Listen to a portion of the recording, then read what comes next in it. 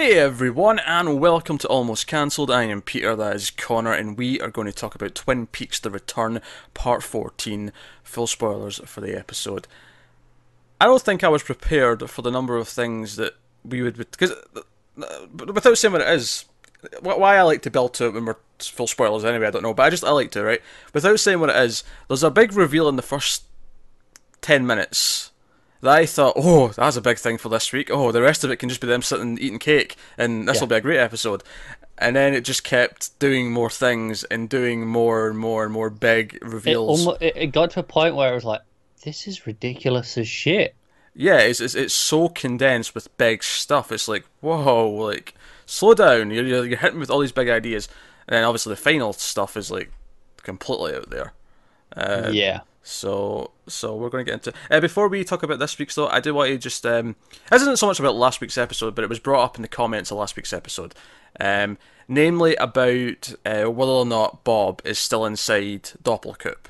Now, because we were kind of speaking under the impression that he was no longer there, that the Woodsman had taken him out in episode 8. Because we saw him, saw the orb coming out of the stomach. But someone pointed out that they didn't actually take him. And it's true or not, so I'm like, okay, I'll go back and look at it and just see, because memory plays tricks. You remember things a certain way. And sure enough, I'm watching it now. I don't think there's necessarily proof that they didn't, but at the same time, it's not as conclusive that they did as I thought it was. In my head. We were just assuming, so we saw what we wanted to see. Kind of, yeah. Basically, you see the orb coming out the stomach, but you never actually see one of them pick it up or like move it away. It's almost like they're patching him up, and you just sort of. He wants to stare at Ray just to scare the shit out of him for like a second. Like, it could almost be read that way. So Bob may very well still be inside Doppelkoop. Okay.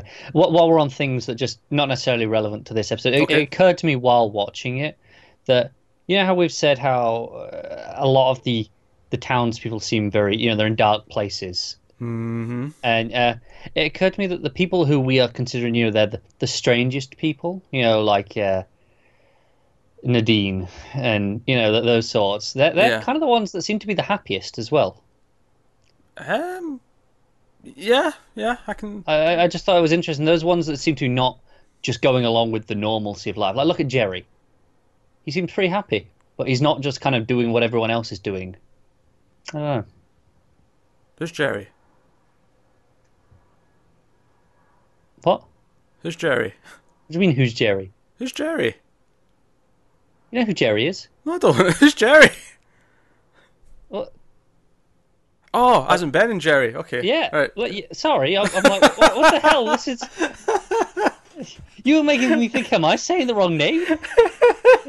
I didn't know who Jerry was there for a second. Okay, are you sure you're up for this tonight? I'm game. Well, to be fair, the end of this episode's left me in a bit of a frazzled state, okay? Yeah, all right. But, Christ. So you were saying Jerry's okay then? You think he's... What I mean is, these people who seem to be kind of doing their own things. They're not just doing what everyone else is doing. They seem to be the happiest, almost. Like, carefree. Well, right now he's a bit in a confuddled state, but yeah. Sure. Otherwise, yeah, okay, fair enough. I really had no idea who Jerry was there for a second. You had me questioning, was like, am I saying the right person? Have I just made up a name? My mind just went to Jerry from Parks and Recreation, and I'm like, he's not in this. That's a different show. Who's Jerry? Oh god, this is going to be a long one. All right, so starting on this episode, and I've lost all credibility already. So, so Gordon, South Dakota, he's phoning. What turns out to be Lucy. He's phoning the police department in Twin Peaks. So, right away, this is exciting. It's like, oh, this is weird. They've not connected yet. This is a first time here. And she picks up. He actually has a great reaction shot, because he makes a comment along the lines of, "What, Lucy? You've been there all that time?" It's like, well, not all that time. Me and Andy, went on holidays, and she's like telling him about his. And there's just this great long silence afterwards, where Gordon's just kind of looking around, like. He's just there, just blinking, like. I don't know how to respond to this. Yeah, Gordon can't process Lucy. But he's there to return a call. He's been contacted by Sheriff Truman, of course, about the... In this case, I mean, I wasn't actually sure where this was going. I thought it might bring up the key or whatever, but no, it turns out it's specifically about the diary pages, about the Laura Palmer diary pages that indicated two Coopers. And of course, this will mean something to Gordon, and it clearly does, to the point where he says back to Harry, not Harry, sorry, Frank. You see what I did there? He at least that one makes sense. That one's explainable. No, I'll give you that one. Right. But he says back to him, "Look, I can't tell you the significance of that information, but I'm glad you gave me it." Is basically the gist of the scene, and that's pretty much it. It's let's say it's not like a big deal of a moment for us, but it's nice, just for them to get right. They're putting the pieces together. Information is starting to flow in the right direction. Yeah, it definitely feels like that. That did not prepare me for what comes up next, though. Oh, that's it. Before we even get to the meat here, so we got a scene with Tammy and Albert, and they're in what they've basically made their makeshift like headquarters in Dakota. They've got all their equipment in there, and Albert's telling Tammy about the case that started the Blue Rose, like what started this whole project, this whole task force, and it was 1975. And he tells the story of Lois Duffy, two FBI agents responded to her home and found her dead. She's shot sorry, shot in the abdomen, just in case it's relevant, as to where. Could be, yeah. And as she's dying, she says, "I am like the Blue Rose," and then smiles, and then vanishes into thin air. Yeah. And then it's at this point where they notice the other person in the room is also Lois Duffy. And obviously to us, we were like, doppelganger. Oh, we got doppelganger in action here. And then he reveals that the two agents were Gordon Cole and Philip Jeffries. Yeah. So, yeah, it feels like it makes sense that those are the ones. Because even in, and obviously this comes up in a minute, but even in Fire Walk with Me, when Philip Jeffries showed up, Cooper had never met him. Yes. So the idea that he was there back at the start of all this, and things went down. But he says to Tammy, "So what's significant? What's the question you should be asking me?" And she's like, "What is the significance of the Blue Rose?" And she gets to the right point that it's not natural, that it's not something that actually happens in nature. It's if a Blue Rose exists and someone has created it, it is a. And then she goes on to use the word a tulpa, which means it's created through mysticism and like a kind of not the real thing. It's an illusion almost. Yeah. So, that was very much just like laying down some of the history for us, and I'm sure people who have read the Secret History of Twin Peaks book probably had some of this information already. But this was, I think, on the show, laying down some of this history and putting the timeline in motion. Yeah, it's nothing. Again, it's nothing groundbreaking. It's just filling things out a little bit for us. Yeah, but that said, it is sort of cleaning up the stage a little bit. It's putting things in order. Where okay, we know where all this started initially. Before we ever got to Twin Peaks and Laura Palmer. And, we go further back than Gordon does. We know it goes all the way back to the nuclear bomb. So all that stuff. Yeah. Then Gordon comes in. He's quite happy, and we get what I have written down as the window cleaner attack. It's a good description of it. Where the noise of the squeegee upsets Gordon's hearing device, and I thought this was interesting because it was actually kind of creepy, even though nothing creepy was really happening. Yeah, and it was giving him like because he was turning up so loud, he was getting feedback. Yeah, stuck in a loop, which is that's what feedback is. Very good, yes. It's just the idea you never see who the window cleaner is or what he looks like. It's just a shadow through the curtains, through the blinds. Yeah, and you just see the movements. But it's kind of isolated. And then the scene goes on. That's when Diane comes in, and she's like, "Deputy Diane, reporting for duty." Gordon asks her, "Right, that last night with Cooper that he came to see you," and she's pissed off that she's been asked about this. She doesn't want to talk about it. But he's like, "No, we need to know one thing. Did he mention Major Briggs?" But she says, yes, he did. And that's when he opens up a little bit more about what they know about the case, about Briggs and how Briggs was supposed to have died in the fire 25 years ago, but it's now they've found his body and seemingly he's only been dead for a few days, all this stuff. But then, of course, the big thing here is the ring. Yes, now comes the bombshells. He brings up the ring and tells Diane the inscription, which was, "To Dougie, love Janie E." And Diane's like, "Oh shit." And I'm like, why is she reacting to that? Yeah, it's like, okay, that does even to us that was never a big deal when we found the ring. It's like, okay, we know Dougie and Janie are over there. We don't get why this is here, but yeah, it was a big deal in that. Okay, we know those characters. Why is there a ring inside this body? Like, right? What's the connection there? But other than that, there was no. Whereas Diane's reacting in a different way here. And then she Yes. explains. And all of a sudden I'm like, that's what the E in Janie E stands for. Stands for Evans. Janie E is Diane's younger half-sister. Yes. And my favourite part of this, obviously this was a bombshell, and I was like sitting up and like, what? What? All this time? Right? And it makes sense. Think about how, like, Janie E's personality, how she commands the scene, how she talks to people. And she's like she like storms through people and like Yeah. demands things. It's very Diane. I love the idea that this version of Cooper ended up with a almost version of Diane. It's like, because it was like a not quite Cooper with a not quite Diane. Yeah, I kind of like that. My favourite part of it, though, is when she's like, oh, Janie E, she's married to a man named Douglas Jones. And then, as she says the next sentence, there's just this hint of disdain in her voice. Everyone calls him Doogie. And it just made me like, it was almost this meta moment again, where it's like, yeah, we know the audience is sick of hearing about Doogie. So Yeah. she's sick of hearing about the name Doogie as well. But there's just that disdain in their voice. But I love it because actually, like, their personalities are actually kind of similar in a lot of ways. At least the way they handle themselves in situations is very similar. Speaking of disdain, when they mention names, I got a good chuckle when Albert said Janie E. He was like, ugh. Yeah. So big stuff. And of course, this makes you think back to have they asked about Vegas yet? Of course. Was she expecting those names specifically?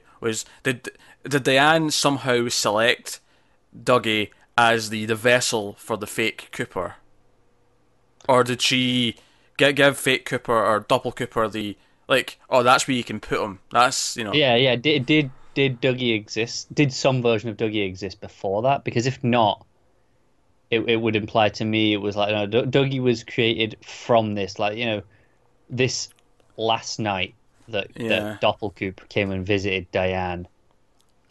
Maybe he's learnt about Janie E then, for however. And she says that they're not spoken in years, that they're estranged, and she hates her. And I'm like, well, she hates her sister. She's like, yeah, send this awful, weird copy thing to her. Yeah. And I can kind of see that all working out. And but again, I'm still thinking that Diane deep down is actually still on the good side of things. We're just waiting to see what the spin is. What is she actually playing at? Maybe that's just blind hope on my part, but that's got to have some hope. Then we cut to somehow what might be the funniest scene of the entire season. Gordon calls the Las Vegas FBI office, and it explains to them they want Mr. and Mrs. Douglas Jones, and then the other guy, Wilson, his name is, points out to the superior on the phone, oh, there's 23 Douglas Joneses in Las Vegas. And at this point I'm like, Gordon, you know the wife's name, tell him the wife's name, that'll narrow this down considerably. But yeah, whatever. Gordon's just a shit, isn't he? He's just like stirring it up. He does. He's like, give them work. I mean, 23 is not that much to work through, admittedly, but it's more than... It's more than they have to, yeah. Given that they're on a time crunch. Wilson points out, how are we going to find him? And he says, how are we going to find the right one? And then the superior at the desk, at the top of his lungs, and I want to point out, like, just how oh, that's not going to happen. That's overexposed. Never mind. I just want to point. I've written this out in bigger lettering than I normally do, to emphasise. I did it all in caps. Yes. Wilson, how many times have I told you? This is what we do in the FBI. And then he slams his fist down and like crushes whatever's on his desk. And he's being so animated. He's pointing at him during all of this. I lost it. I just burst out laughing. It was fantastic. People are going to be shouting that at other people for years. Yeah, this is what we do in the FBI. Is going to be like, that's it. That's all you need. Yeah, that cracked me up. Can that become part of their marketing campaign? The when they're FBI? recruiting. Yeah, when the FBI are recruiting, just have them shout that at the end of the advert. Why not? Like you know how it's like they don't want to make it seem all glamorous. They're like, look, this is the reality of the job. Mm-hmm. And then the show is like, oh, this is what you expect, and this is what it actually is. And then at the end, it's like, this is what we do in the FBI. I'll tell you what, I feel sorry for anyone who currently works in the FBI who happens to be named Wilson, because they're just going to get it now. Every day. And they deserve it. For the rest of their life. I'm sure they deserve it.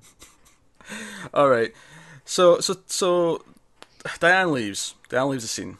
And this is where, like, okay, I'm going to tell you guys. He tells them about what happened in the phone call. He's like, okay, 2 Coopers. Obviously, that perks everyone up because they're like, oh, wait, okay, we've dealt with 2 people before. In fact, the first ever instance that led to this whole Blue Rose thing in the first place was an example of 2 versions of the same person, right? So it's not groundbreaking news to them either. It's not like, oh, there could be 2. yeah, It's like, okay, there could be 2. That's interesting. yeah, to them, 2 Coopers isn't this weird, like, what the hell? To them, 2 Coopers like, oh, Yeah. there could be 2. It's understandable why they didn't Yeah. jump to that. Or at any Yeah. point. I mean, maybe they were getting there anyway, and this was just more conclusive.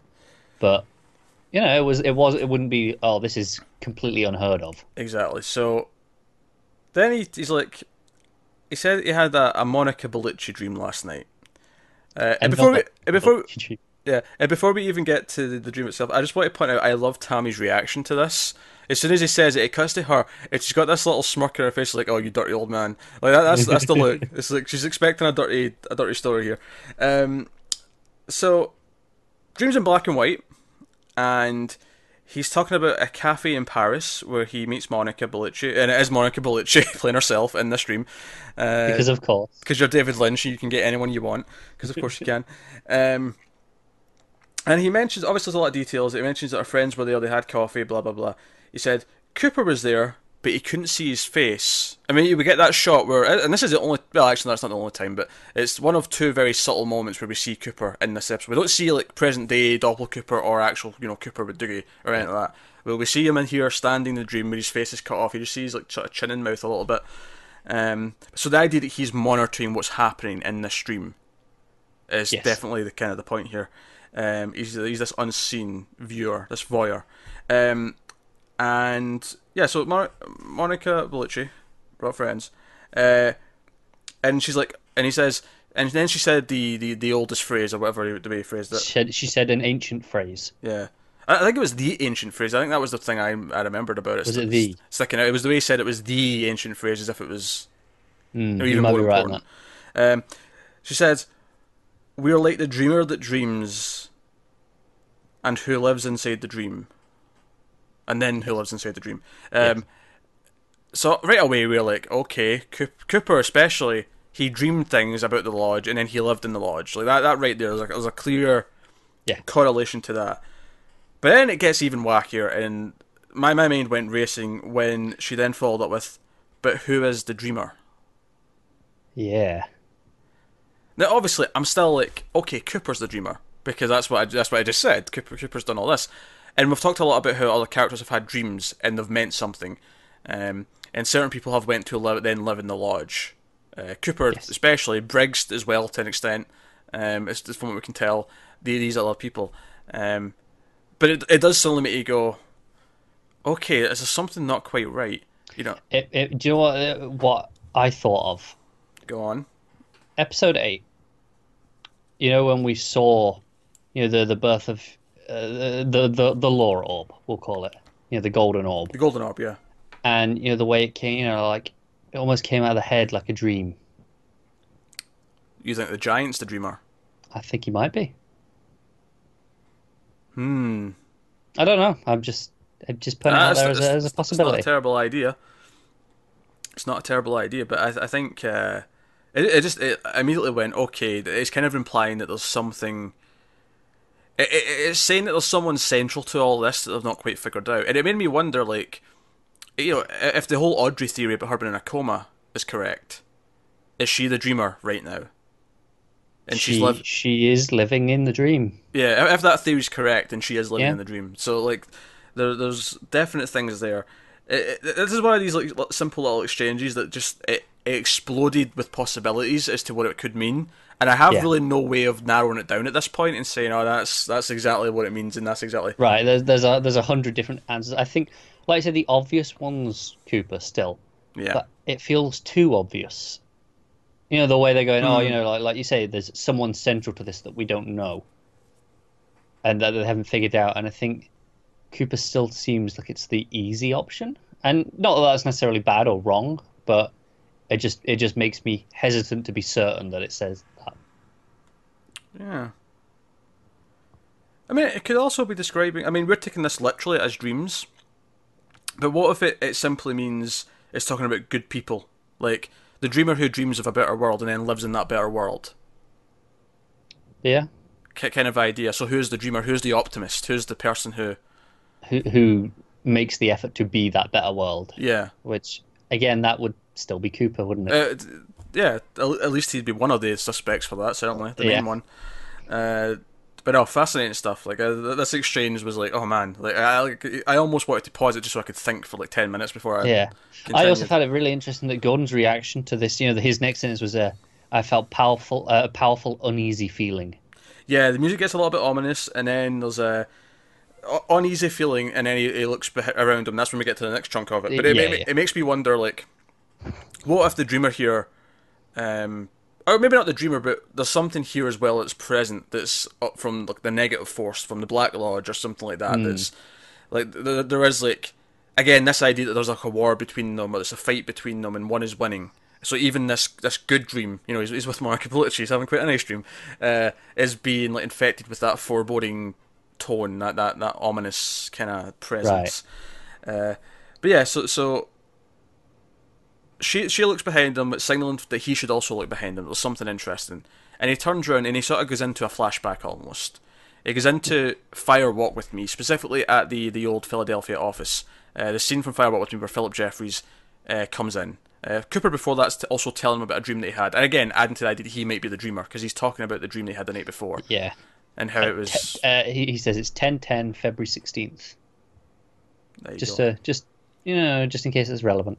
It could be. I'm trying 10. Certainly, it feels very similar to the coordinates that the cops in Twin Peaks have got right now. It's like a time with it. It's like no, this time. Right, this a time and a date. Yeah, very specific.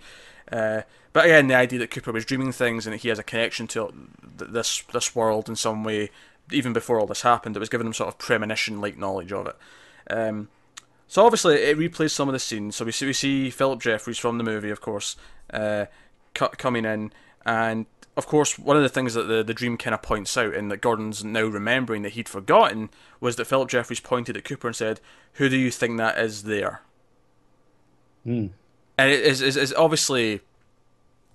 We know that's actually Cooper there at the time, but with so much timey-wimey stuff going on, and with Philip Jeffries himself vanishing out of that scene, like he, of course, is also coming in and out of time. And they mention it here, Philip Jeffries appeared and he didn't. Yeah, and the fact that even Albert right after that says, yeah, I'm just starting to remember that as well. It's reminding me of like when they went to that vortex and how everyone's memories were kind of foggy after it. Which again comes up again later in this episode. It does, yeah.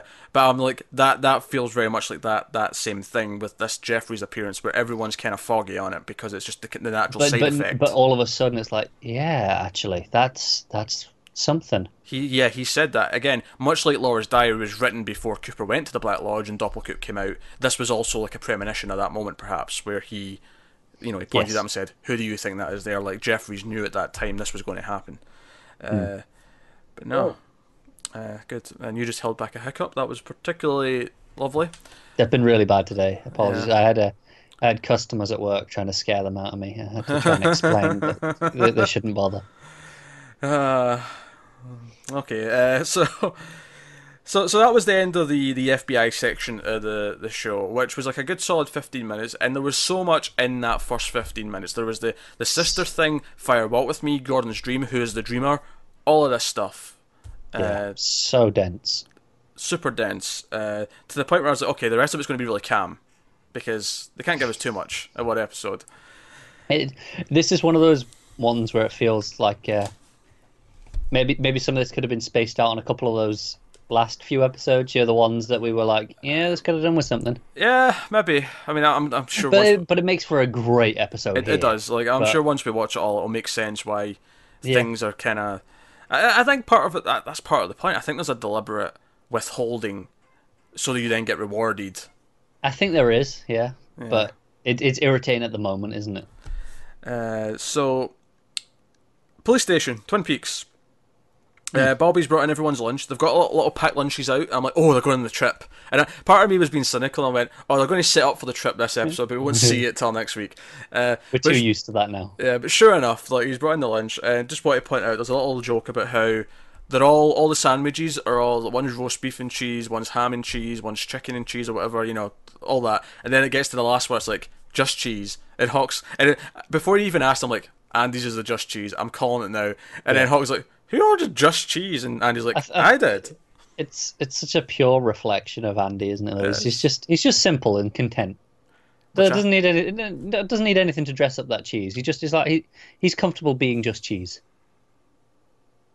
Very good way of putting it. And honestly, this is going to become relevant. As strange as this sounds, I was saying it. Yeah, as strange as that sounds, that is about to become relevant. So, my only other note for this scene, despite the fact that something big happens, is just Chad goes down. Mine just says, Chad, F yeah. So they arrest Chad. They've been monitoring him for some time, apparently.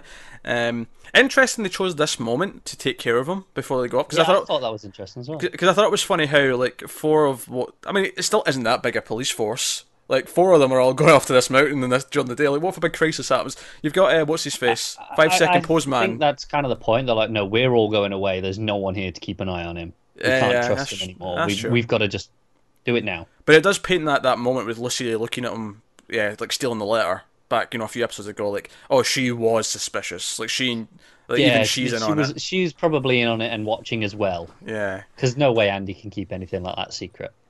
Oh God, their pillow talk must just be like a dossier of like everything that happened. He's not holding back, especially from Lucy, because she rapid fires through stuff. So we see them arrive at the edge of the forest and they go in, and then what proceeds.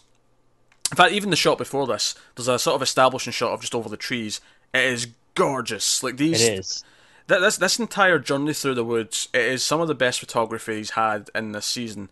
Which is saying something. Yeah, it is, and it's beautiful stuff. It's really rich, colourful, dense, and as it goes on as well, it gets more ominous feeling, which is really impressive because it's broad daylight. Like it shouldn't feel this creepy. I think it's just you start hearing, even if at first you're not consciously aware of it, that electrical hum comes in at the background. Yeah, you hear the electrical hum, and then there's just this idea is where it's not super handheld, but there is like this movement to it where it feels kind of unnatural.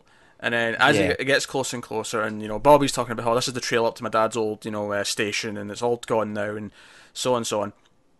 And they get to Jack Rabbit's palace. Just before we get to that stuff, there's when they get out of the car. Yeah. So it does a close up then on the trees, and the electrical hum becomes much louder, like it's coming from the trees themselves. Oh yeah. Like it's actually the trees are the conduits.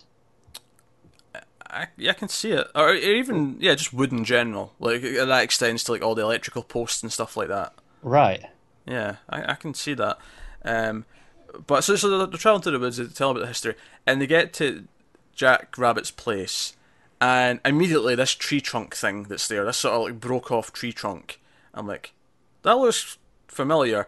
And then the actual camera does the same shot. It's much quicker than it was in episode 8, but it's the same shot of what I'm going to call the White Lodge. I'm assuming it's the White Lodge in the Purple Sea from episode 8. That same sort of slow track in and tilt up, and it ends with the sunlight beaming on it, and it's the exact same thing. The music comes in.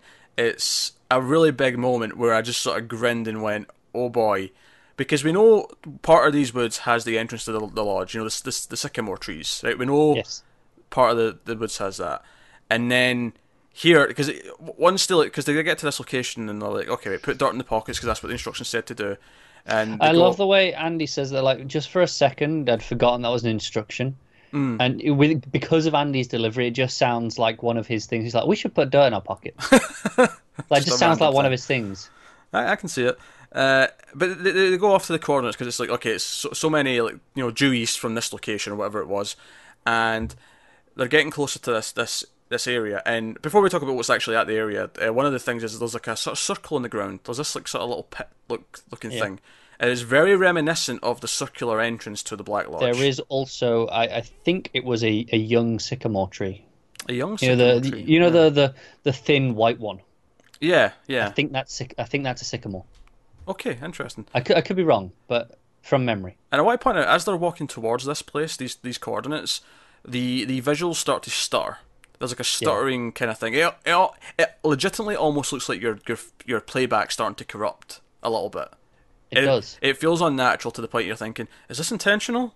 It feels like this is wrong. Yeah, Yeah, like that's the feeling. It's like, oh, something's wrong here. yeah. And even if you're thinking of it on a technical level, something's wrong. It immediately makes you in that mindset. And of course, they get around to this location, and as we're sort of coming around some trees, so we sort of reveal this mist, this smoke, which is also stuttering, and this is when the electrical sort of scratching is like really distorted and starting to crackle a lot. And we see there's someone lying there, and as it clears up a little bit, okay, it's clearly a woman. It clears up a bit more, and it's okay. She's naked. Like who is this? And you're like, and part of me is like, oh man, it feels super Twin Peaks to find a dead body. If indeed she is dead. Obviously at this point I'm not sure yet because we're just getting to her. You just when you see a body lying in the woods, like you just assume dead body at first, and they until get close, otherwise told. And of course it's withholding her face for the longest time until it gets close and it turns, and you see the face. You see the eyes stitched up, the several stitches, and it's the woman from episode 3 who's credited as Nado. That's her name in the credits, Nado. Right. Okay. I've just referred to as woman with no eyes in my notes. Naido, Nado. So we get to her, and I realise that I'm just skipping a lot of my notes here as I'm talking about this. Kid playing catch up now. I'm just looking back to see if I missed anything important. I don't think I have. But yeah, so Nado conceals her face, circle at the pit, similar to the thingy, right? And then, of course, they don't have much time to process all this, and she's trying to speak, but she's not really. She's making noises. She's making these weird noises that aren't really words. It's the sort of clicking and kind of noises and dolphin speak. I referred to it as in my notes. That's not a bad way of putting it. Yeah, there's a squeakiness in there too. Yeah, it's just between that and sort of clicking. And before they have time to really process anything, vortex. I was like, okay, this was already huge, just them finding this, and them going, it's 2:53. Yeah, it's the time it said on the bit of paper. Yeah, and then just the realization that, hang on, this is what we were here for. And then vortex, I was like, holy shit, this is all going down. Because at this point you're thinking, okay, they found this woman who we know was protecting part of the lodge that's been corrupted. She was trying to help Cooper. At some point, and obviously she fell off the box, the outer thing. When they went outside, it was that little box floating in space, what it looked like, and she fell off that when she flipped the switch. And so you assume this is where she's fallen to. Yeah, she's ended up here, and you're thinking, okay, they found her. They have to figure out who she is. What's her purpose? This is already huge, and then vortex. Yeah, and that's it, and then vortex, and everything's like, oh, we're only just getting started. And of course, they all stand up, they stare at it. But again, pointing out Andy here. Andy's holding her hand. He's trying to comfort her, even though he can't understand her. He's trying to do his best to make her feel comfortable. And he's the last person to stand up and look at the vortex. Like, he takes longer. And they're looking up. There's a sort of flickering kind of thing that goes on. And then Andy vanishes. He disappears. Yeah, just in one of those flickers, he just doesn't come back. Yeah, he just pops out of the image. And then I've just put White Lodge, ! And then it's a new page of notes. We're on page 3, for those keeping track. So, of course, he's sitting in a chair, the giant stair, where it's black and white, again, like whenever we've seen this area. At least, not so much in episode 3, admittedly, but whenever it's been with the giant, when it's not corrupted, it's been black and white. Yeah, that's true. Right. And admittedly, this exact location that he's in right now may not be that same location. This might be somewhere else. Maybe he's in hiding because everything in the main area's got corrupted, kind of idea. But interestingly, he says that his name is the Fireman. Yeah, which is a new one for we've seen him introduce himself over and over. Where he says, "I am the." We've seen that a few times with various endings. Yeah, so he is the Fireman, and this makes sense. Fire, walk with me. He puts out that fire, like. Yeah, it's so simple, and he's credited as that as well. By the way, in this episode, he's credited as the Fireman, and he may have been in episode 8 actually. Okay, But at the time, everyone was just kind of confused. Like, why is he credited as that? But like, whereas, here it's like, okay, right, he's saying he's the Fireman. Yeah. So he holds up his hand, kind of similar to what I've seen him do before, where he's made things happen, and he makes an object appear in Andy's hands. Yeah, you couldn't really make it out at first. It almost looked, at the distance at first, I was like, is that a book? Like, the way he was holding it? Yeah, it looked like a sculpture to me, like some sort of new age kind of sculpture, but it's got like a wick on it almost. However, it doesn't have a flame itself. Basically what happens is this mist comes up, and it forms what I'm going to call the portal that acts as a TV screen Yes. for Andy to see things. That'll do nicely. Yeah, and then this what I'm going to call the reverse candle, as it's playing this stuff, sucks all the mist in as it's doing it, and then eventually once it's done, it sucks it all in, and then it's contained again, and then it vanishes. Right? And obviously we're going to talk about what it saw, but that's what happens. It creates this thing on the ceiling. It's just like it's almost like the porthole on a ship rather than a window in a building. It is, yeah. It's a good way of describing it. So he's looking up, and I've written down everything. The gist of this is basically that Andy gets the story so far. That is basically what happens here. Pretty much. With a little bit extra. But I've just noted down, so he sees, Babylon, the mother of all abominations. We've seen before, he's seen the orb that had Bob in it. He's seen the woodsman and their time displaced thing at the convenience store. The electrical scratching and the electric poles.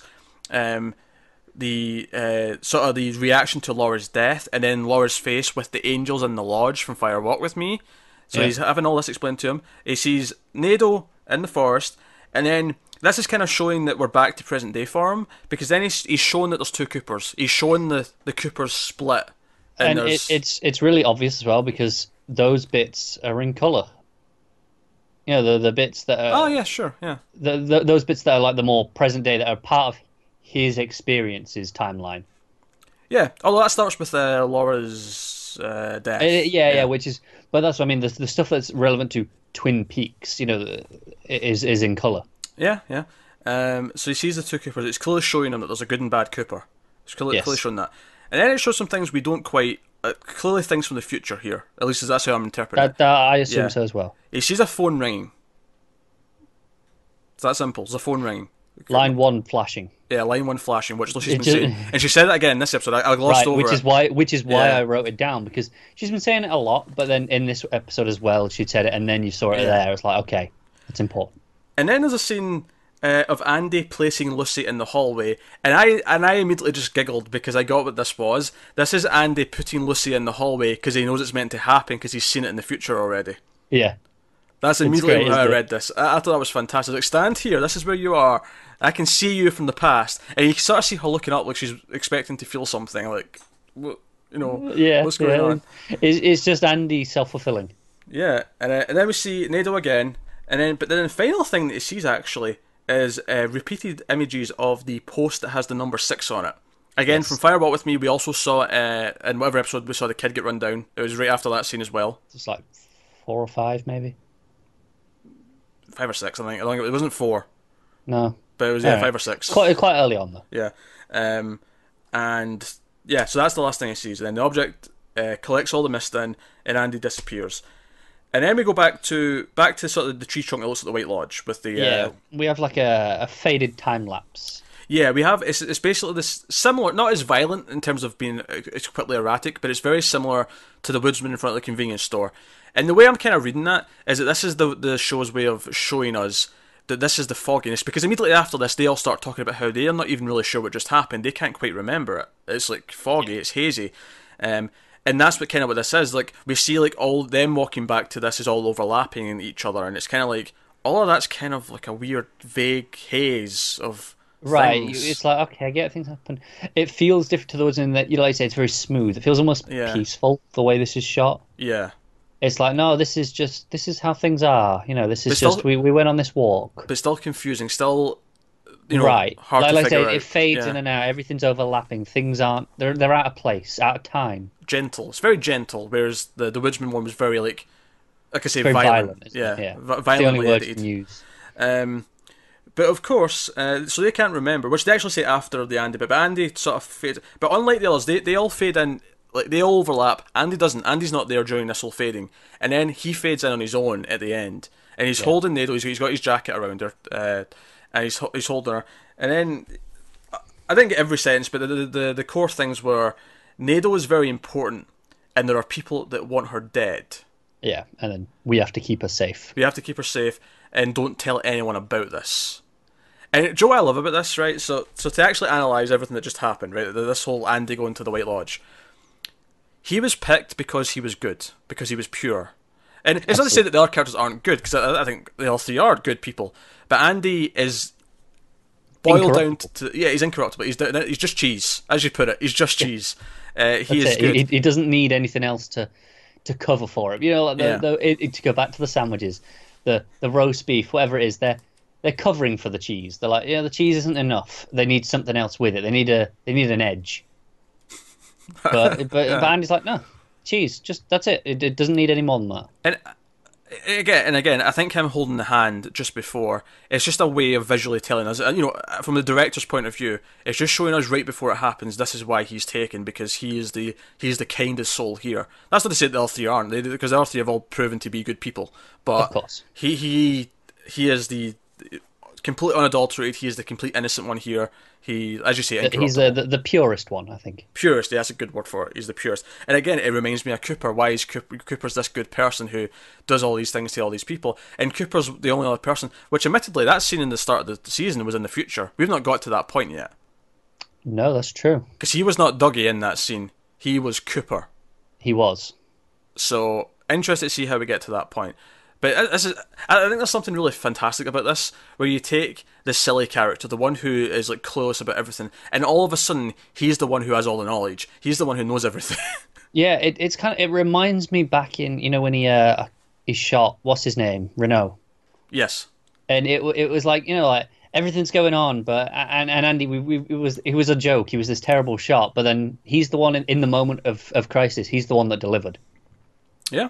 And it's kind of the same here. It's like, yeah, there's all this stuff going on, but no, Andy's the one who will deliver this. He'll the one that'll get the message through. That's just kind of why I'm convinced that the ending's going to be a win for the good guys. Like, good will win, because that's kind of the point of this story here. Like, he's selected here because he's good. Yeah.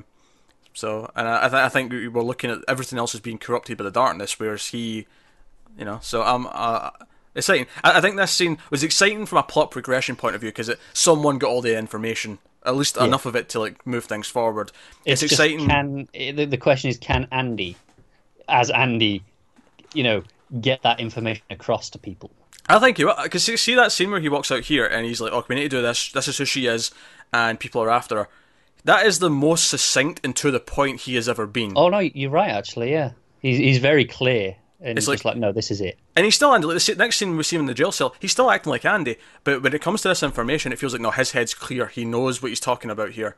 At least when he needs to know it. Maybe he won't always be talking about it, but when something comes up, it's like, no, this is what it is. This is what we need to do. And I think that's exciting. So I think it's exciting from the point of view of, giving Andy a big thing to do. Like, Andy's got a big important part of him now. He's a big important part of the show now. It's also exciting because they found Nado. That's something from the lodge that is now also in Twin Peaks. And then just the pure excitement of finding this entrance to the lodge and the static and all. Fantastic. These last 10 minutes, whatever it was. Yeah, I have no idea. I feel like when they get back from that time lapse fog, I feel like that whole section of this show is like, I have no idea how long that was, but it was amazing. Yeah. So no, I can't praise these. I mean, this whole episode so far, to be honest, and I don't really have any complaints about most of the rest either. But super exciting. Yeah. For lots of reasons, from character perspectives, from plot progression to the overall mythology, and just all of it, good stuff. And beautifully shot. Some of the most beautifully shot stuff in the entire season was in this. Them going to the location, all the trees, the shot of the tree trunk, all that stuff. Yeah, beautiful. Absolutely. So then we got back to the police station and around the jail cell with Nado, which they're putting her in a cell to keep her safe. That's his thinking, which not terrible thinking. I think cell number 9, just in case it was relevant. I never even noticed. That's fair enough. I think she was 9. Hers was a little bit. The other people in the cells have got their numbers. Hers was a little bit obscured most of the time, but it looked like a 9. So number 9. So Lucy's helping. They're having a sweet little moment. And when they leave. So Nado's making some more noises. Again, this was even more dolphin-like. There was more of a higher pitch thing here. Chad is yelling constantly. In fact, before Andy leaves, he goes over again, sort of showing how good Andy is. He goes over to Chad and says, "You're a very bad person, Chad. You give good police officers a bad name." And again, it's this purity of Andy. So there's also a sick man in one of the cells. And perhaps most interestingly, he is repeating lines, kind of like a certain someone that we've had all season. Yeah, I've got that as well. And again, he seems, in the same way we've been saying how these certain people seem to be tapping into him, like Jerry, and we've mentioned Candy. again, he seems kind of out of it. It kind of fits the bill. Yeah, he's out of it. He's got a wound on his cheek. Might even be a gunshot. Like it was that kind of size. I mean, Yeah, admittedly, I would expect. I mean, I'd expect someone to be dead who was shot in the cheek, but depending on angle and whatnot, I mean, it could.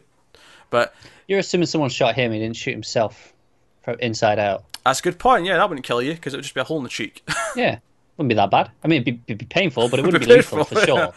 Is my Um, point. yeah, but it's just flesh. It's not. Right? Yeah, nothing lethal there.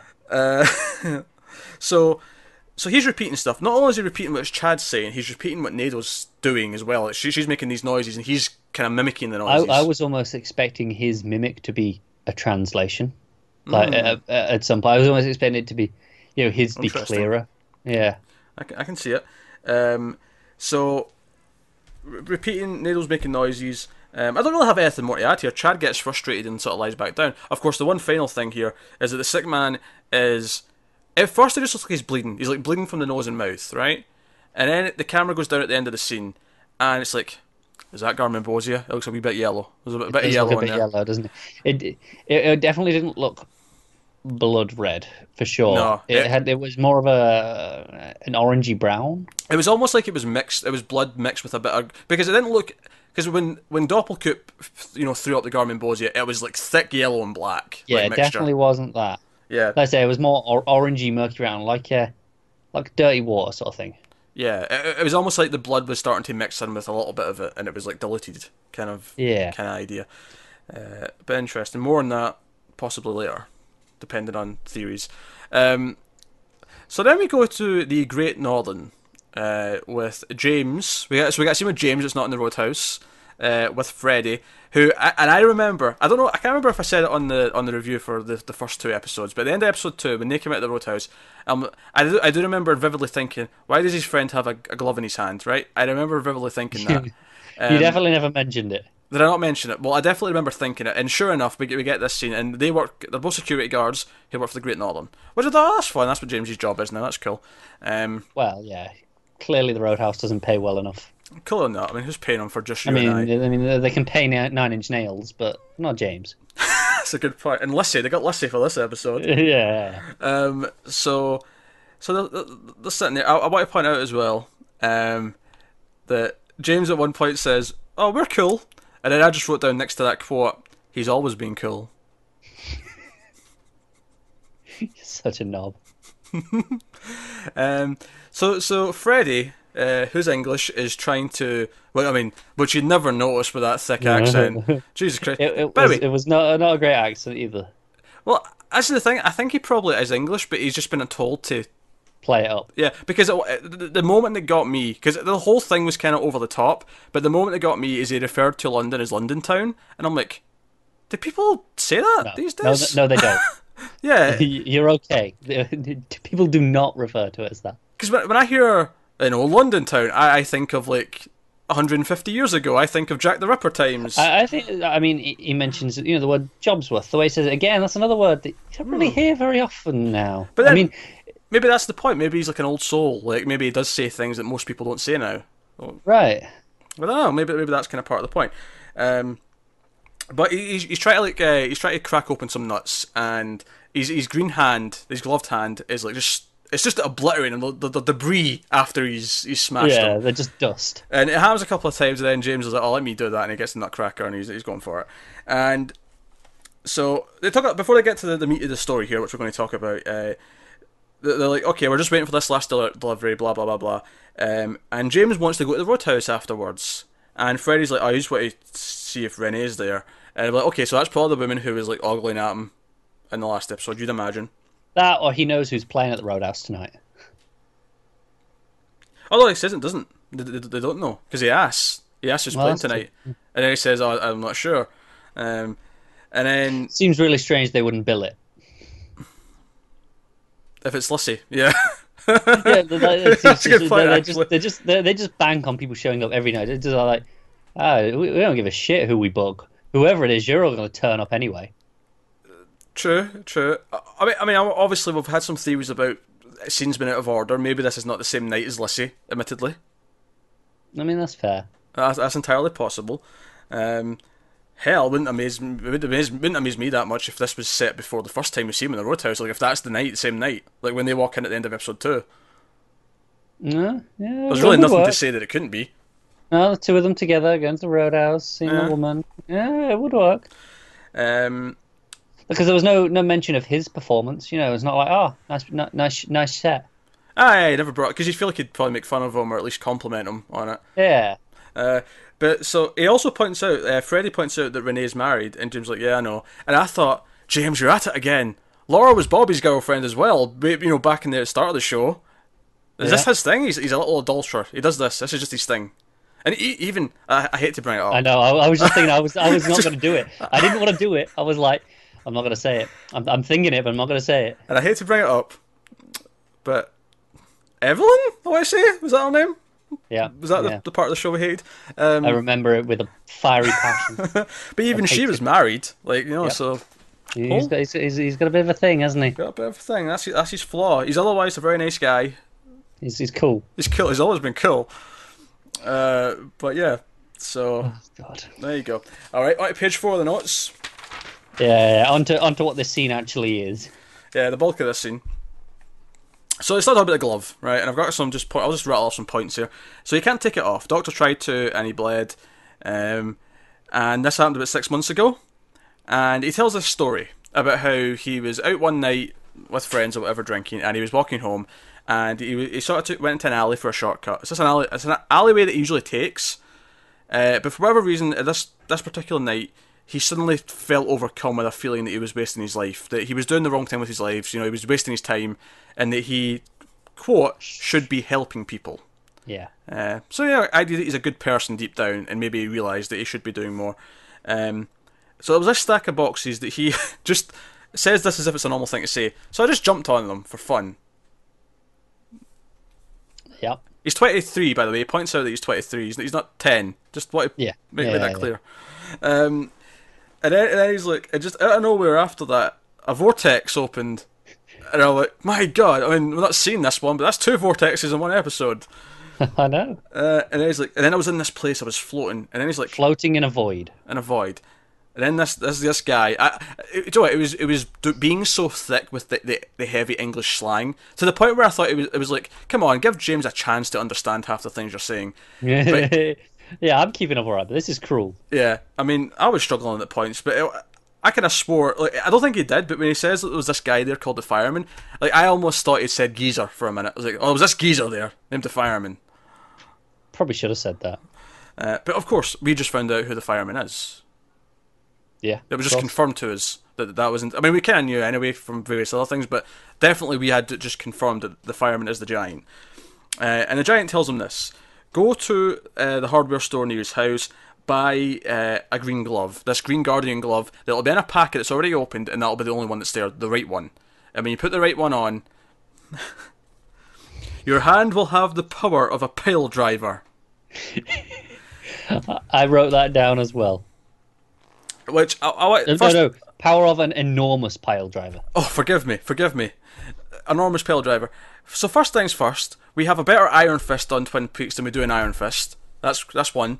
Yep. Number 2, we started this episode with, oh my God, Janie E's Diane's sister, and now we're at Magical Glove. Yeah, Diane's sister, Iron Fist. Sure, just to go back to how much of a better Iron Fist he is. This guy actually wants to help people. He does. That was his realisation. It's like, Joe, I should be helping people. He's a better person already. Yeah, he's also more interesting because he's got all this weird story. And so he goes to the store the next day, he wakes up, he's in his room. Like, when he sort of reappears in reality, if you will, he's just in his room. So he goes to the store nearby, and the guy's like, I can't sell you that one, it's been opened. You know, because he finds, you know, sure enough it's there. The green glove, one in the packet, the left one's missing. And the guy's like, can't sell you that one, and that's when he brings up the word job's worth, which is, you know, someone who, well, that's not, you know, that's more than my job's worth kind of idea. Yeah.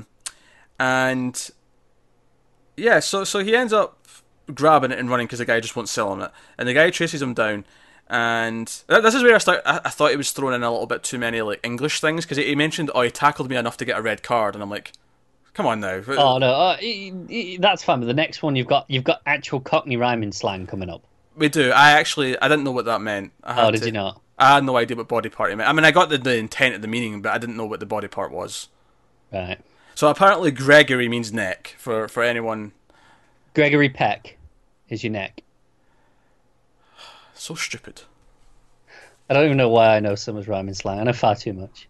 It's stupid is what it is. Anyway, so guy tackles him and he punches him, and he just does a regular punch, but then the guy's reaction, the way his neck's twisted and the way he's reacting, that's when he says he's feared that he's broke his neck, that he snapped his neck.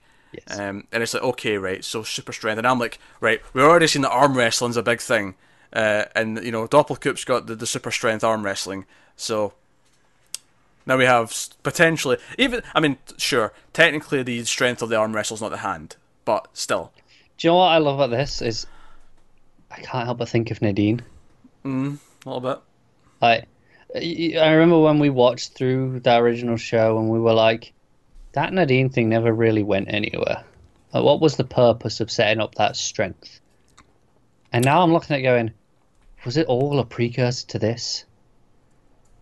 In a way. It makes me wonder if whatever he's going to do was originally what Nadine was going to do. That's what I was thinking. I was like, was this originally intended for Nadine? Possibly, yeah. Or just it's a variation of it because now they have this character going to achieve whatever she was going to do, yeah. Right. And again, it's the firemen coming in and like putting the pieces in place so that we can fight back with whatever's coming, kind of idea. Yeah. So, yeah. So then James asks a couple of questions at this point. He's kind of finished his story. He's like, oh yeah, and he brings up some things that he remembered afterwards that the firemen also told him. Yes.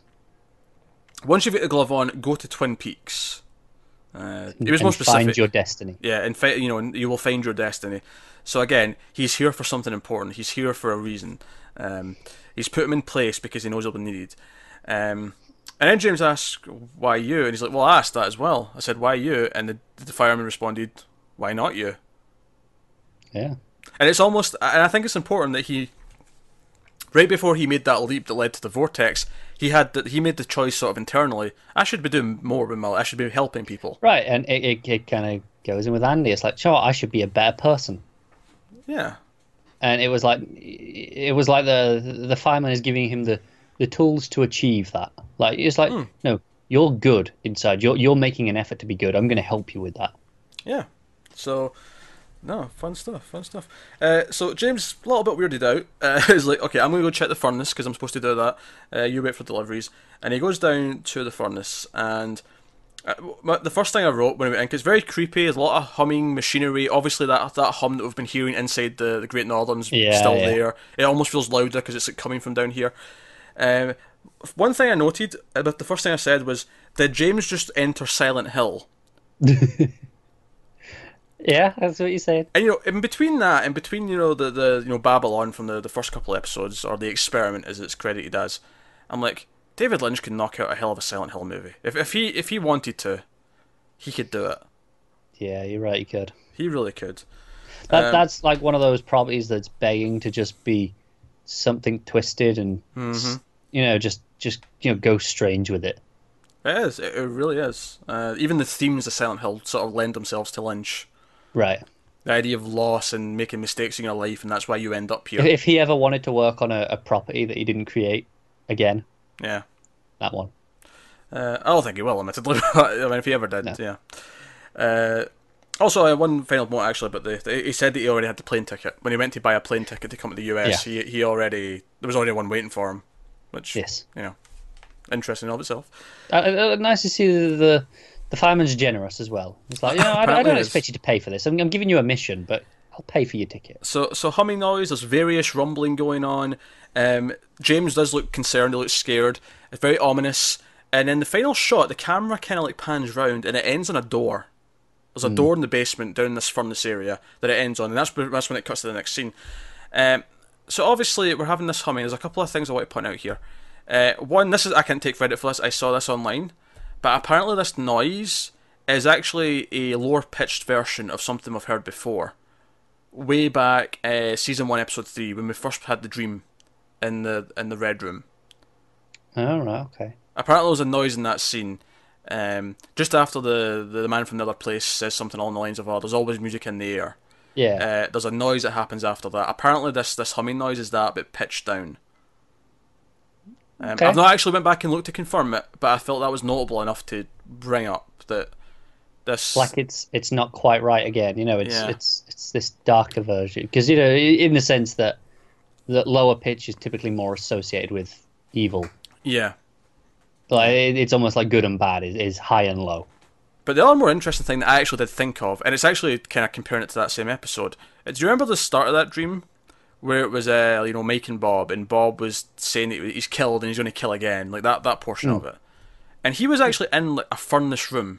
It was that kind of room that he was in, and there was like all the rumbling and the machines going on, and it was like, and I'm not just even saying it was the same furnace, but I think it's the imagery's there. Yeah. Yeah, it's very notable that it's a very similar location to what we're seeing in this furnace area. Yeah. And I thought that was interesting. Yeah, it is. I kind of forgotten about that moment, to be honest. It gets overshadowed by the rest of that dream sequence. It kind of does, but it's kind of funny that in that third episode he is kind of saying, "Yeah, it was me that killed her." Like, yeah, mystery solved. It was me. It was me all along. It was Bob. Yep. It's amazing that that was episode 3. That introduces to the Red Room. It introduces to the whole idea of the convenience store was in that episode. It's just amazing how like early some of this stuff was. Oh, it is, yeah. Brought in, and we're still kind of paying off and learning more about a lot of it now. It's insane. But no, a really interesting scene, which leads me to my last page of notes. We have 2 more scenes to talk about.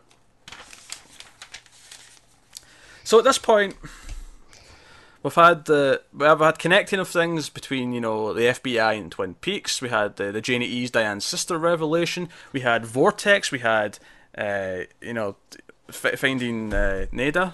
Is that what her name was? Neda, yeah. Yeah. And we found her. Andy going to the White Lodge. The Power Glove. Like, so much. Yeah, So much by this point that I'm thinking, right, there can't be anything more big. There can't be anything more insane. Enter Sarah Palmer. Enter Sarah Palmer, who, last episode we had that scene with her in the house. The one kind of like actual sequential thing that was kind of in that, beyond what we were reading into the hints and details, was that she was out of booze. She ran out. She was trying to find more booze, and all her bottles were empty. So sure enough, in this episode, she's going to a bar because there's a place to get booze. Hey, they tend to have a pretty much an unlimited supply. Yeah, and after a certain time, the stores aren't selling it anymore. That's your option if you want more. So she goes to the bar. She goes in, and very slow pace, very deliberate scene like Lynch typically does, where we have her walking in, kind of the whole thing in real time. Sits up at the bar, orders a drink. Bloody Mary, which I mean. Yeah, I wrote that down as well. Yeah. So, okay. So as a man who notices her, in his 50s or maybe 60s, pushing maybe, in that age range, but he catches her eye. He's got a Truck U shirt on, as if that's funny. I was not impressed. I was already not impressed. When it just keeps cutting over to him, he's there in the cap. And, it was just like, I don't like this guy. That's the knob. And he comes over and he's basically, he has a chat up line. He's like, "Oh, you're drinking alone tonight?" And she's like, "Oh, mind your own business, please. Like, that's not polite. Wasn't meant to be polite." And that's when he immediately starts getting vulgar. He starts. I love the irony of that. That's not polite. After she said please. Yeah, but he immediately starts getting vulgar. He starts, dropping C-bombs on her, calling her. I'll just say lesbian. A much harsher word though for what it was. Yes. And it gets very, very kind of graphic to the point where he says that he's going to eat her. Yeah. C-bomb. I feel there's no nice word to say that. Nothing I was about to say in my head sounded good. All of it sounded kind of vulgar. It is, isn't it? But if you just say vagina, it sounds like weird. It's too clinical then. Yeah, it's too clinical. There's no... at least with the penis, like, penis is too clinical. But you can say dick and it doesn't sound that harsh. Yeah. Yeah. Strange, isn't it? We need a middle of the road word for vagina. We'll have to come up with one for next week. That's our homework. Yeah, and flower's too kiddie. Like, that's what a kid calls it. That's weird. But anyway, so he says, "Yeah, I'm going to eat that," and then she says, "I'll eat you." And Yeah, I'm like, I was like at this point I was just kind of engrossed in the conversation. I wasn't yeah. writing that much down, and then I just wrote down my notes go from "truck you shirt" to "I'll eat you." And it's like really, it's like threatening as hell. Yeah, And of course, he actually really big and macho backwards. He's like, "No, no, I'll do this. I'll rip your tits off," or whatever he says. And it's very ominous. It started to build, and I'm like, you know what? Everything we've been building with her weirdness, like I'm actually kind of concerned about how dark this is about to get. And I don't think the bass hum comes in. I've written down the bass hum specifically here. So Connor, I want an honest answer. Did you at all, even for a fraction of a glimpse, predict what she was about to do? not at all. She stood up and she put her hand on her face. I was like, "Where's this going?" And just as she's doing it, you're sort of like, wait, I've seen this motion before. Yeah, and I was like, "Hang on, really, Sarah Palmer?" And of course, episode 2, when we saw Laura in the red room, she did this for Cooper. She pulled off her face, and it was a blinding white light that was in her head. Right, that's what we saw when she done it. Sarah pulls off her face. It's kind of black and cloudy. There's these spikes that come out the bottom. It's like 3 little spikes, and they go jab, jab, jab. Yeah. Very creepy. Do you know what it reminded me of? It was very T-1000. If you imagine. Yeah, it almost reminded me of like it was a hand. But spiky. Yeah. But spiky. And then a white hand comes up into, again, it's like this oval where the face has been opened, right? And this white hand comes up. However, the spirit finger, the ring finger, is black, right? Yeah. So again, so evil, whatever. And then that hand does the same thing. It then reveals a face, and we see probably the creepiest image of this show is this smile, where again it's all shadowy and sort of black clouds, but there's this smile, this And big it's almost ring like teeth. an X-ray, like there's all these negatives of the smile. Yeah, but this mouth is far too big for her face. Like it's like going off the sides. It's a proper Joker grin, isn't it? Yeah, and it's super evil. And it's right around here where she says, "You don't want to f with me." Yeah. Or do you really want to f with me? And it's smiling inside, and then she puts the face back on, and then and I'm going to use a very specific word here. She stutters forward and rips off this guy's throat with her mouth. She bites his throat off. And it was very reminiscent to me of Babylon in episode 1. Yeah. But it happens in the blink of an eye. Yeah, like it's you small, can blink and literally blink and miss it. Smaller scale. It's not the big sort of, all over the place. But it does make me wonder if Babylon got out of that box, which we've seen Babylon do in episode 1, did it then come to Sarah? It is in the same way that Bob has a host, and we've seen it was Leland and Doppelgoop. Yeah, is Sarah Palmer the host for Babylon?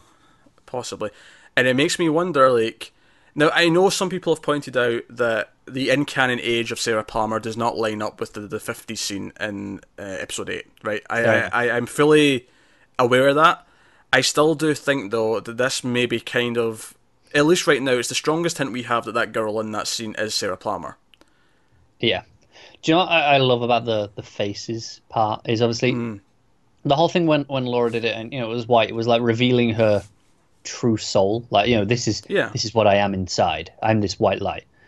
Sarah Palmer it's grey, it's murky. It's like, okay, that's not evil, but it's not good. She's a person. She's flawed, right? But then it opens again. It's like, no, something else is in there. Something else is there. Yeah, that's kind of how I read it. It was like something else is taking over, and I don't know if it's just because Babylon got out and then went to Sarah.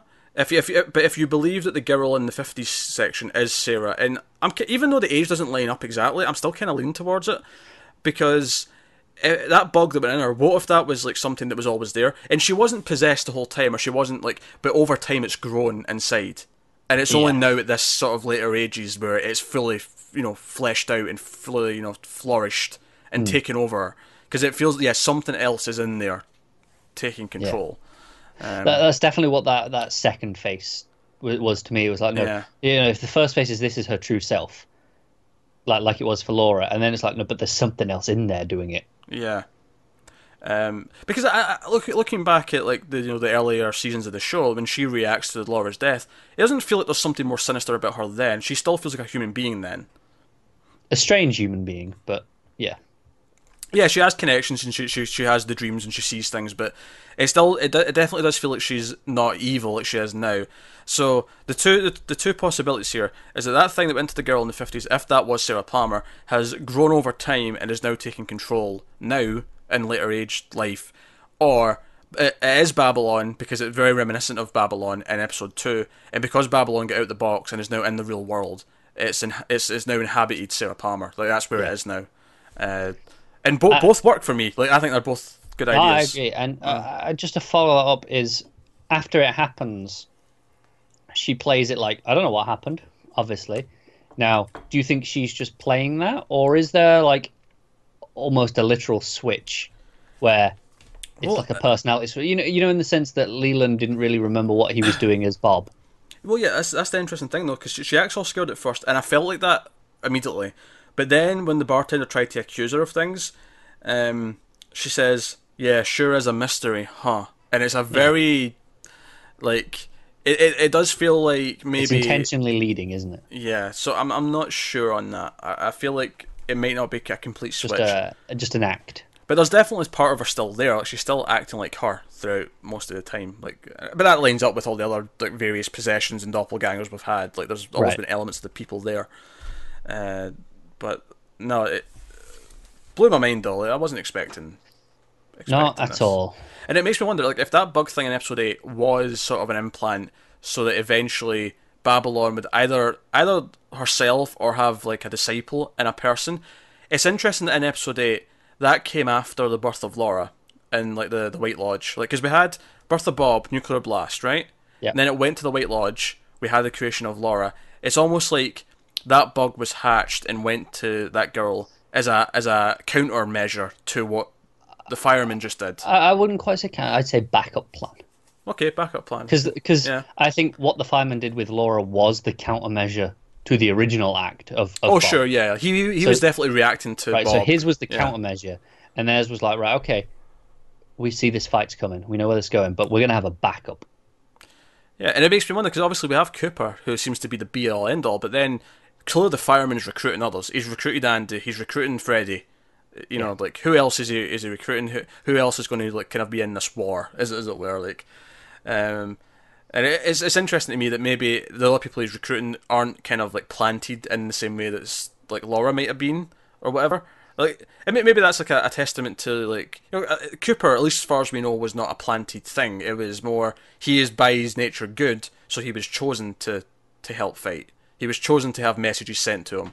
Yeah, chosen rather than with Laura. It's almost like, you know, it's the thing where she's good, so it revolves around her. Whereas Cooper was like, no, he's good, so I'm going to reward that and make him part of my thing. I do wonder, though. I wonder, like, you know, Giant created Laura, right? Sent Laura down, or essence, or spirit. What if her purpose was actually heavily corrupted by, like, because, you know, she was surrounded with Bob. Like, Bob kind of, like, got to her, like, got into her circle. Right, and that's kind of what the whole point of Firewalk with me was. You know, we were seeing how broken this woman was. And it's like, what was she supposed to do before? Like, if that hadn't happened, if she was let to actually evolve and like become who she was going to be without that interference, like, what would she have been? Like, who, you know? And it makes me like, okay, so is Cooper the replacement for that? Is Cooper now the best chance we've got at winning? Yeah, and I love that it makes it feel like Bob going to Leland was intentional. Like, it was she was the target, rather than coincidence. Oh yeah, I never thought it was a coincidence. I always felt like it was intentional. No, but it feels more like, especially with the timey-wimey stuff. It's like, no, that was targeted there, very, very purposely to corrupt that. Yeah. So fascinating stuff. Great scene, horrific. Again, very kind of Silent Hill-esque and creepy as shit. When the bartender's like, she's like, oh, what happened? He goes, oh, he just fell. She goes, but half his throat's missing. That's good stuff. And do you know what I'm liking as well is that there's this almost like tangent to it that feels almost Lovecraftian, like there's some greater force coming that we can't. Especially when we get to this next scene when we're talking about how all these random other townsfolk in Twin Peaks, and we're seeing them talk about things, and we're seeing how they're all been affected. The random sick people, you know, the crazy woman in the car when the gun went off and like Bobby was talking to her, like all these different people.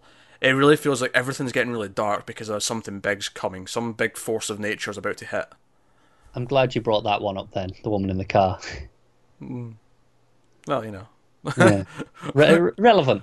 We need to get home. Actually, I'm glad I thought of that scene because something just popped. Something relevant. Yeah, that's why I was saying it's relevant. I've got that written down. Yeah, but the uncle?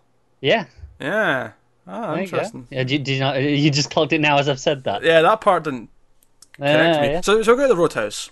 But before we get to the band, we have, like we've had a few times, a couple of random characters. I did catch their names from the credits and confirmed them. Megan, whose real last name is Lynch, so Lynch's daughter, or maybe a niece or something like that. So just a bit of trivia for you. And then the woman who's asking all the questions is Sophie. Right, so it's Megan and Sophie.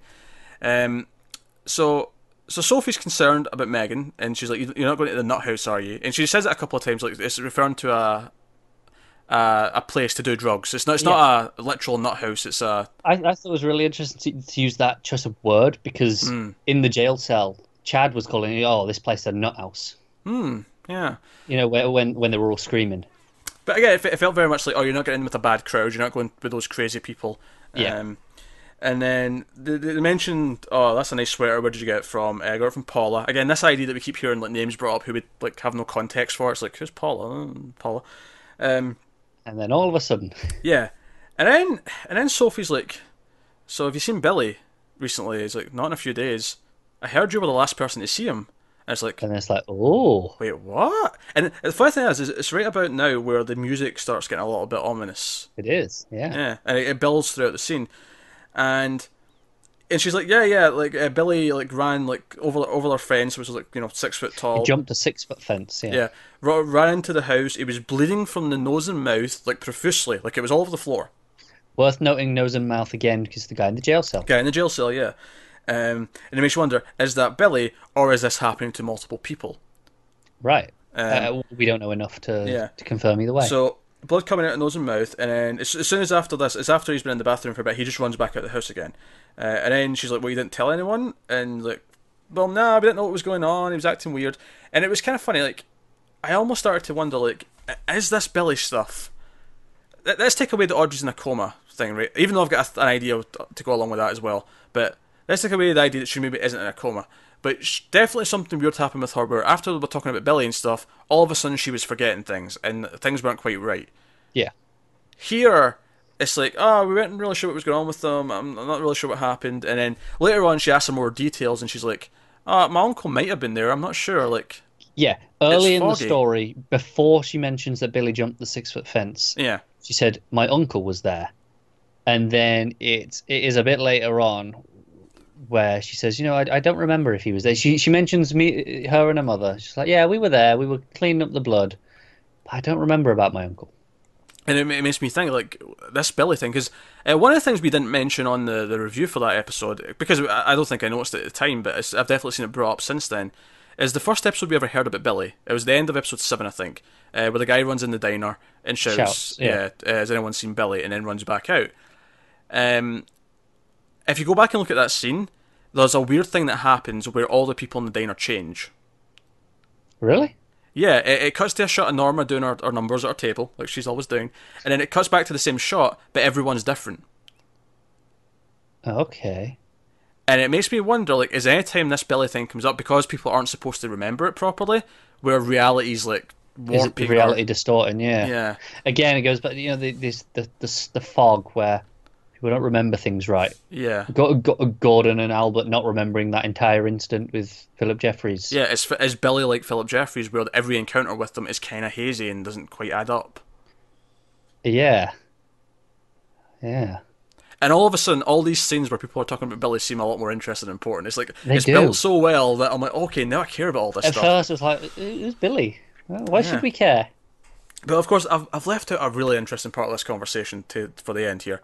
Yeah. So after this, Megan then mentions that she thinks that her mum and Billy had a thing.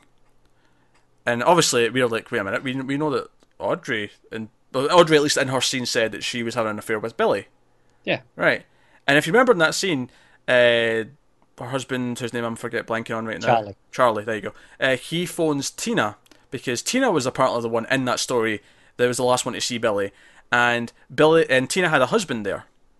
Yeah, and at this point I was like going, oh, so is this Tina? But then I was like, she looks young, and they're not talking about a husband. I was like, this doesn't sound right. And then, yeah, and then this is the really interesting part. Sophie then responds with, "And what's your mum's name?" And this sentence really sticks out for a few reasons. One, either it's weird because she knows her well enough that why would she need to ask that? And even if she doesn't, it's a it's a really weird thing to throw out at this particular moment. What difference does her mum's name make to this story? It doesn't. It's almost like, again, she's forgotten something and it's confusing and she doesn't quite understand. But for us, we're like, oh yes, go on, what is your mum's name? Like, because we're thinking, is this Audrey's daughter maybe, even though we've not heard about her yet? And then she's like, Tina. And I'm like, wait, so Tina's having an affair with Billy? What? So, if Audrey's not in a coma, there's two people having an affair with Billy? Billy's a player. And I mean, I suppose she would be there because obviously I'd imagine that this girl's mum would be a similar age to Audrey, and maybe Billy's also a similar age, which would throw away out the window that either the jail cell guy or the guy who people thought was with the truck in episode 7, 8 around that time. Yeah. People thought like he was the Billy, and I'm not sure. Like, but surely if he's having an affair with two women this age, he's probably around a similar age. You're making assumptions there that are not necessarily fair. Sure. Okay, sure. They might both have the younger man. Maybe he's got a thing for older ladies. Sure. Possible. But it just, again, it feels kind of like it's not adding up. Older married ladies. Much like a certain someone. Oh, James the set. I wonder if Billy's just as cool as James is. Oh, dear. So let's go back to the idea that Audrey's in a coma, right? The way I would then sort of interpret this scene is that maybe these two girls work at the hospital where she's in a coma. If these two girls have been talking about this around Audrey, or if one of them has, say, maybe Megan, because her mum's Tina, like, maybe that's how she took in the information, if we're going with the idea that she heard this as she's in the coma. Right. And again, like in Audrey's world, there was, Tina was the last person to see him. This doesn't dispute that. Tina was one of the last people to see him. Yeah, but some of these other details don't feel like they line up as well. They don't line up, no. But the core story still follows through. So something odd with this Billy shenanigans going on. Like, who is Billy? Why are people having confusing sort of memories of him? And like, even when Charlie phoned Tina and he got the story and he was like really sort of like, oh, all right, and like then he wouldn't tell Audrey. Did he not tell her because he can't really explain it? He can't really remember it? Maybe, but that's the thing. When that phone call happened, it didn't really sound like he was hearing about Billy himself. It sounded much more... No, it sounded like she just brought up something else. It's like, oh, this is more important. Yeah, that's what it sounded like at the time. It was almost like, if you phone someone, they're like, I'm ill. And you forget about, whatever else you were saying, and you talk about that. You're like, oh, okay. Yeah, like a serious illness. She's not got a cold. Right. But again, I'm like, all of a sudden, I'm like, okay, what is this Billy stuff? And again, the music's getting very ominous as she's asking this. And then the conversation does this weird thing as well, where after the whole mother's name thing, and then they go quiet for a second, and then it sort of revolves back round to the start of the story almost, where she's like, oh, so he just left after that? And that's when she's forgetting the uncle. Like, oh, was the uncle there? I'm not sure. Yeah. It's like the more they think about it, the more the memories get stranger. It's interesting. Something's definitely afoot in Twin Peaks. Oh, I think. I mean, that kind of goes without saying, doesn't it? But I just mean, like, everything about this Billy stuff is just... I'm actually, like, what was once a weird side plot is now really fascinating. Like, what does this mean? What is corrupting these people? Yeah. It's really, really good stuff. I'm intrigued by all of it. Yeah. Yeah, my last note was, I don't remember if my uncle was there. But yeah. I've got something after that, but I can't read it. Oh no, sorry, I'm on the next bit now. I didn't leave my line break. Okay. What was the next bit? It was a song. Oh, it was just a couple of notes about the performance to myself. Oh, okay. we did cut back to them though. They were kind of sitting quietly, and when the music performance started with Lissy, we sort of cut back to them looking over and then looking uncomfortable. Again, it was showing you that something's not quite right. They're aware that whatever that story wasn't lining up for them. They're thinking on it, aren't they? They're like, yeah, what was wrong? What was weird about that? Why was that wrong? Yeah. Again, it's this idea of like dreamlike states, like a dream where like you kind of roughly remember what happened in a dream, but you're not quite sure how you got from point A to point B. There's like parts that are missing, parts that don't quite make sense. It kind of feels like that. It's like dreams being a massive theme here, obviously. Yeah, so it's like recounting the dream. That's what it almost feels like. Could it be a shared dream Possibly. of sorts? Maybe. If Audrey's in a coma, is she still sharing the dream even though she's not actually awake? And then the rest of it's... Yeah, is she like projecting it almost? I don't know. That one's a bit more out there, I admit. We need more on this before I think we can speculate much more. I agree. To it, but fascinating. There's definitely... Whenever Billy comes up, there's definitely weird effects happening. Like I say, episode 7, all the people in the diner changed. Audrey's scene, of course, was weird, completely on its own. And then this had a weird tone to it. Went kind of ominous. The conversation kind of got confusing and looked back on itself. It was odd. And then again, what's your mother's name? Is a really odd question. That's the part that kind of, even before we get to Tina, and that line sticks out in the conversation more than anything. Yeah, because it feels unnatural. It's like, why is she asking that now? Even if she doesn't know her mother's name, why does she need to know it now? Yeah. And if she did know her mother's name, then it's really interesting. It's like, okay, why are you forgetting details right? like this? You assume that she knew it because they're like, these seems like relatively close friends. They've been friends. Yeah. It seems like they've been friends for a while because they reference other people and Yeah. And she's concerned about her. It's like, oh, are you in with that bad crowd? And why would someone who's not really their friend be that concerned to her like that? Yeah.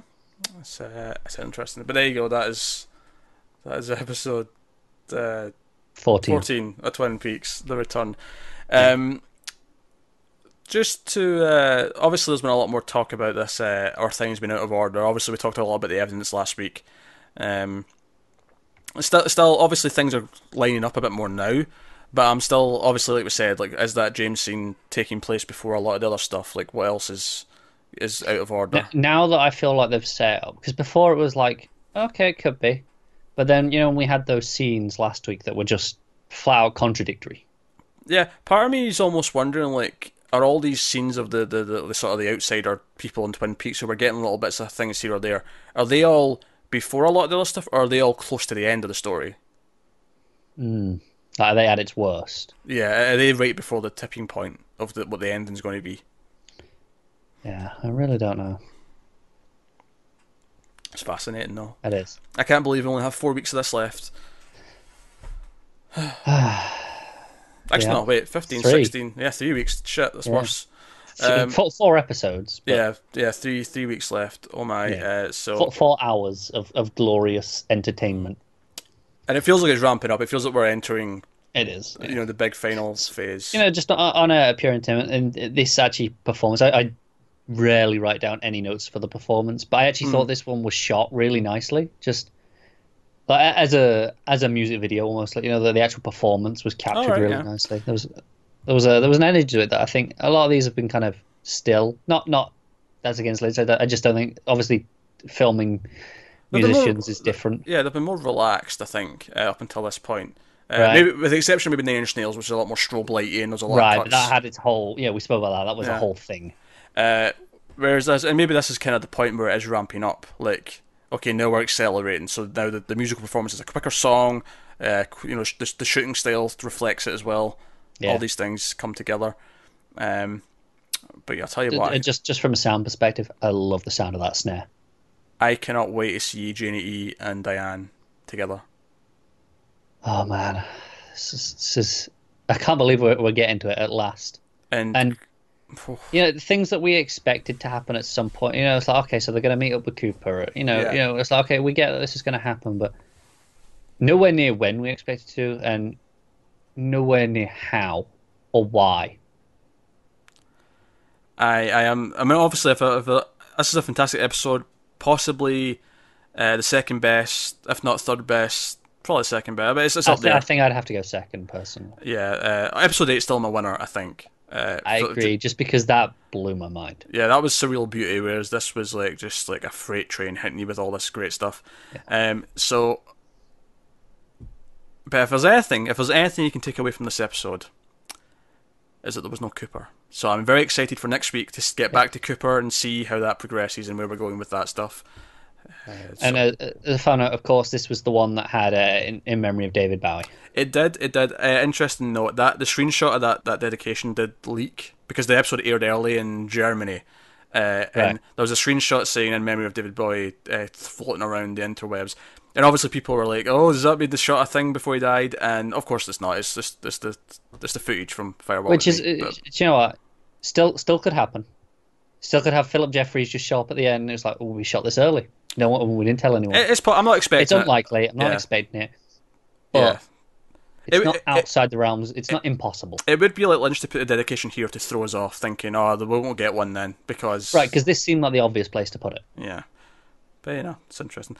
So, that is part 14 of Twin Peaks. Another fantastic episode. We're really getting to some meat now. Surreal, weird, nothing else on TV kind of makes me feel the way this does, where I'm just kind of like utterly fascinated by everything that's happening. So let us know what you thought of this episode, thoughts and theories, speculation, adding your own stuff down in the comments, like, subscribe, all that stuff helps us out. Get us on Twitter at mail_fuzz for channel updates. If you want to support us on Patreon, you can go over to patreon.com/mailfuzztv. There's a bunch of tiers over there and ways you can help us out. But if not, that is cool as well. Just keep watching TV.